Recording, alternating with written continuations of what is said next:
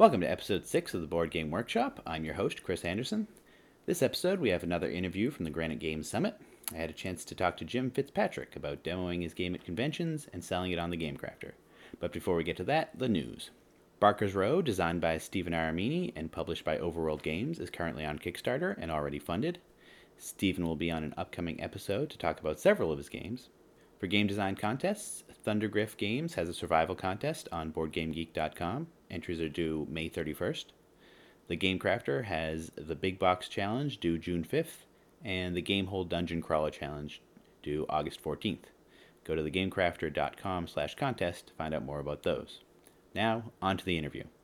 I'm here with Jim Fitzpatrick, designer of Mission to Planet Hex, and we are live at the Granite Games Summit.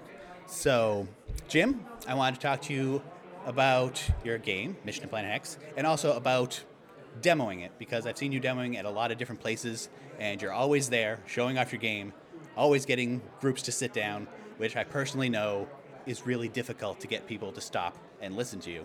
So, tell us a little about yourself, tell us a little about your game, and then the process of demoing. Okay. Well, I am a computer programmer for a large medical software company, and I sidestepped into game design by seeing friends design games. I play Magic and Dungeons and Dragons, but not a whole lot of board games. So it's sort of been a gateway into the world backwards. I'm playing games now that I'm designing games. But as for demoing, I feel like that's the way to get it out there. It's been a way for me to make the game better and to find out what people want in a game or what people want out of my game.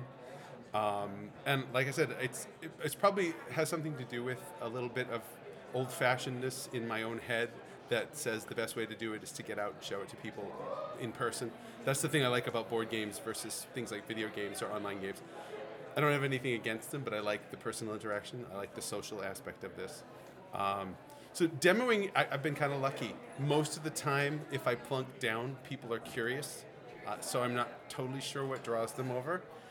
But I think if I was more aggressive, I would fill every minute of every day. But so far, so good. Everywhere I've been, I've generally had success with a couple of exceptions.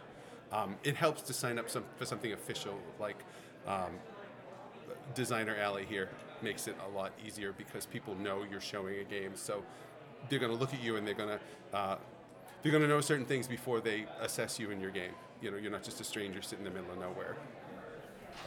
So how do you go about getting players? Like you said, they seem interested, so do you just set up and wait, or do you go around and talk to people? Do you put up signs? Like I said, I try to plan ahead. I try to find an event that has an official demo status that I can acquire. But apart from that, I have plunked down at things I have little signs that I bring with me to make clear that I'm demoing a new game, that have the logo. It's a kind of a silly game, so I try to get that aspect out there to snag the interest of people who might be interested in that sort of thing. But I also, if I was more aggressive, I'd have every minute filled. That's one thing I'm trying to work on, is just to be able to go up to somebody, like some of our friends do, and just say, hey, you want to try a new game? But I've been having a lot of success. And the best thing about it is when people say they enjoy it, and when game designers will, 99% of the game designers I've met are so polite and so helpful, and they will critique you up, down, and sideways, which ends up being very good for your game. So that's the best thing is learning how to listen to that and realize that it's a way to make your game better. That was something when I was new that was harder to do, that's getting easier to do because I see the process now. Yeah, so speaking of that, I know the game design community, it's incredibly friendly. Everyone wants to help everyone else. There's no competition. Even in the industry, between publishers, there's no competition. Everyone's always working together. So since you did really get into design with this game, how has meeting other designers, how has that grown your design knowledge? Well, you realize that not all your game ideas are first-time things. That was interesting to me. The more games I played, the more I realized there's repetition, there's variations on a theme. Everything I've done, some of it isn't thought of by other people. It's really the uniqueness of your game comes out of the combination of the elements. Designers have taught me that your first iteration and your second and your third are not necessarily close to your finished product, and that it's a sifting process. Not everything that everyone has to say is useful, so you have to pick out what is important, what's relevant to your game, what is opinion versus good advice about things like structure and design and mechanics and design elements. So I'm learning. Some people like my game. I know it's. Well, I won't say I know it's not the best game ever. I like to think it's the best game ever. But for a first-time experience, for someone who's not been a board gamer, you're right. The community is very welcoming, and the learning curve has been like a rocket. And because people have been willing to talk to me, I haven't walked up to anyone who hasn't been willing to talk to me about designing a game, if they're a game designer. And people, if they're not interested in your game, which is totally valid as well, politely know how to decline to play. And like I said, I haven't had negative experiences. And that's hard to say about every hobby that you have. I have a lot of diverse hobbies, and a lot of them involve putting yourself out there in one way or the other. For instance, I do theater, which is also, not a good thing if you have a fragile ego. So this involves critique as well. This involves showing people something that you did or made, and having them tell you their opinions, which can be hard to do. But like I said, the game community is easy to weather that, because nobody has ever been negative or mean or anything. They give good advice. The best ones are straightforward, and then you use it to make your game better. And just about every time I've had an experience like that, the game has benefited. If I sit and I think about it. Cool. So, do you know how many different places you've demoed? And comparing your first time to this time, like what changes have you noticed from just demoing it more? Are you better at the pitch? Are you better at getting people? Has the game itself changed that much? It's funny because the first place I ever got into a convention-style situation was Boston Festival of Indie Games last year, by accident, joining friends. And I thought, well, if somebody plays my game, that would be great. And I played my game all day long, and which was really nice and a big ego boost. It kind of got me back into designing it because I'd let it rest all summer. And I thought it was great. And now here we are 8 months later, and it has changed quite a bit, and yet it's essentially still the same thing. It's changed because I've listened and I've learned to recognize some of the things that are wrong with it. When something's been slow or some balance has been off, I've had a lot of suggestions. I can pinpoint different points at which people said certain things that the light bulb went on and the game moved up a step and a problem was solved. And that's been exciting because you sit there and you go, I think it's fine. And then somebody says, well, no, it's not fine, but if you do A or B or C, maybe it will be fine. And it gives you a new avenue to go down instead of just sitting there going, well, I don't know what to do, so it's done. Because that's not a good enough reason, I've learned, is you can make it better. But at the same time, people have said, well, you can make it better till the cows come home, get out and show it to people, or it's not a game, it's still just an idea, even if you've printed it out 6 times. But how many times have I demoed was one of your questions. I don't know. This is probably the 10th or the 12th convention that I've been to since the start of the year. I've been trying to be aggressive about going to different areas, particularly places where I don't know people or I'm not familiar with the layout or what the game community is like. Game communities are similar when you travel around, but they have their own distinct personalities. And it's cool to just say, okay, people in Maine have seen my game, people near New York City have seen my game, at colleges or whatever. I really like to expand the demographic.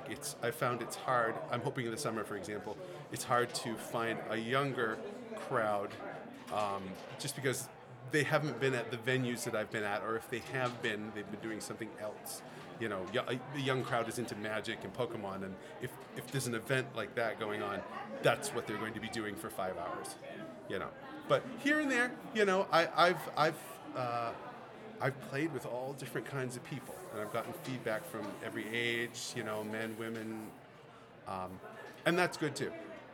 At first I thought it would appeal to everyone, and that's something that I don't think is true any longer. Not that it won't appeal to a large group of people, but you learn, and you learn that people have ideas about what they think a game should be and what they like in a game. So I'm getting used to the fact that certain people will like it, certain people won't. But again, everyone's polite about whether or not they want to play, and if they've played, whether or not they've enjoyed themselves. Some people have, and I'm happy with that. Yeah, definitely. No game is for everyone, but every game has its players. Absolutely. Even the most bizarre, terrible game, there's someone that likes it. Mm-hmm. And that compared to the theater, they always say find your audience. And I've said that a couple times at conventions. Don't worry, someone's going to enjoy your game. You just need to figure out who they are. All right, let's change gears a little. Your game is up for sale on the Game Crafter, correct? That's true. So, people aren't familiar with the Game Crafter. It's a print-on-demand service where you can also use it as a storefront. And basically, people will buy your game. They print off one copy. You can make a profit depending on how you set prices. So it's a little different than the traditional printing out 1,000 copies, getting it on a ship from China, waiting a long time. So it can be quicker. The margins are smaller, but there's pros and cons. So can you just talk a little bit about how that's worked out and what it's like to be able to tell people this is for sale now, you can go buy it here? Yeah.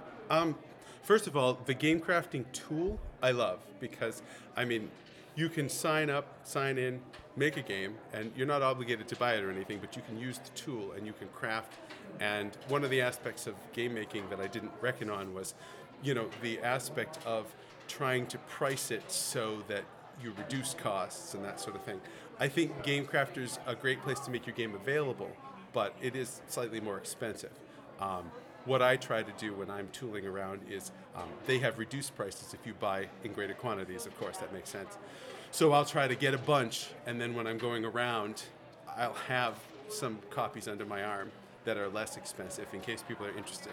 That way I can direct them to the Game Crafter, and that's one avenue. But at the same time, if you're seeing me in person, that's another avenue that's possibly a little cheaper. They also have a thing called a crowd sale, which is like a crowdfunding thing, which I am working towards, but you have to meet prerequisites to do that. And so my game is just available. I don't have a crowd sale yet, but I hope to do that, and that will also make it available for a lower price. I don't have a particular goal as far as getting a publisher or that kind of thing. If it happens, that'd be great. But the Game Crafter for me is mostly where I can make my game and make a really nice demo copy of the game. It looks as sharp as I think it's going to look, and it also, like you said, it makes it available. If somebody's got to have a copy of it, one of the nicest things was I published it, and somebody bought it the first day, and I still have no idea who the person in New Jersey who bought it was or why they bought it, but God bless them. That's great. So we're almost out of time. Is there any future stuff you want to plug? Any other conventions you're going to, or your upcoming show you want to talk about? Well, this is actually the end of my convention escapades for a few weeks. I do community theater, so I'm about to do a production of The Producers in Concord, Mass. So I'll be out of commission until probably late May or June, and then I'll be looking for more places. And I can't remember the other question. I had a really great answer for it. What do I want to plug? I'm happy to say that thanks to the Game Crafter, I actually ordered a copy to playtest of the first expansion of this game, Mission to Planet Hex, yesterday. So I get to look at it after I get home from Star Wars Celebration in Orlando. It is always exciting to open that first prototype from the Game Crafter and see it. It looks so nice. Well, thank you very much for joining me, and we'll talk to you soon. Yes, thank you for having me, really. That does it for this episode. If you'd like to get in touch with the show, you can find it on Twitter at the BG Workshop, on Facebook.com/theboardgameworkshop, and email theboardgameworkshop@gmail.com. Show notes are on theboardgameworkshop.com. Thanks for listening.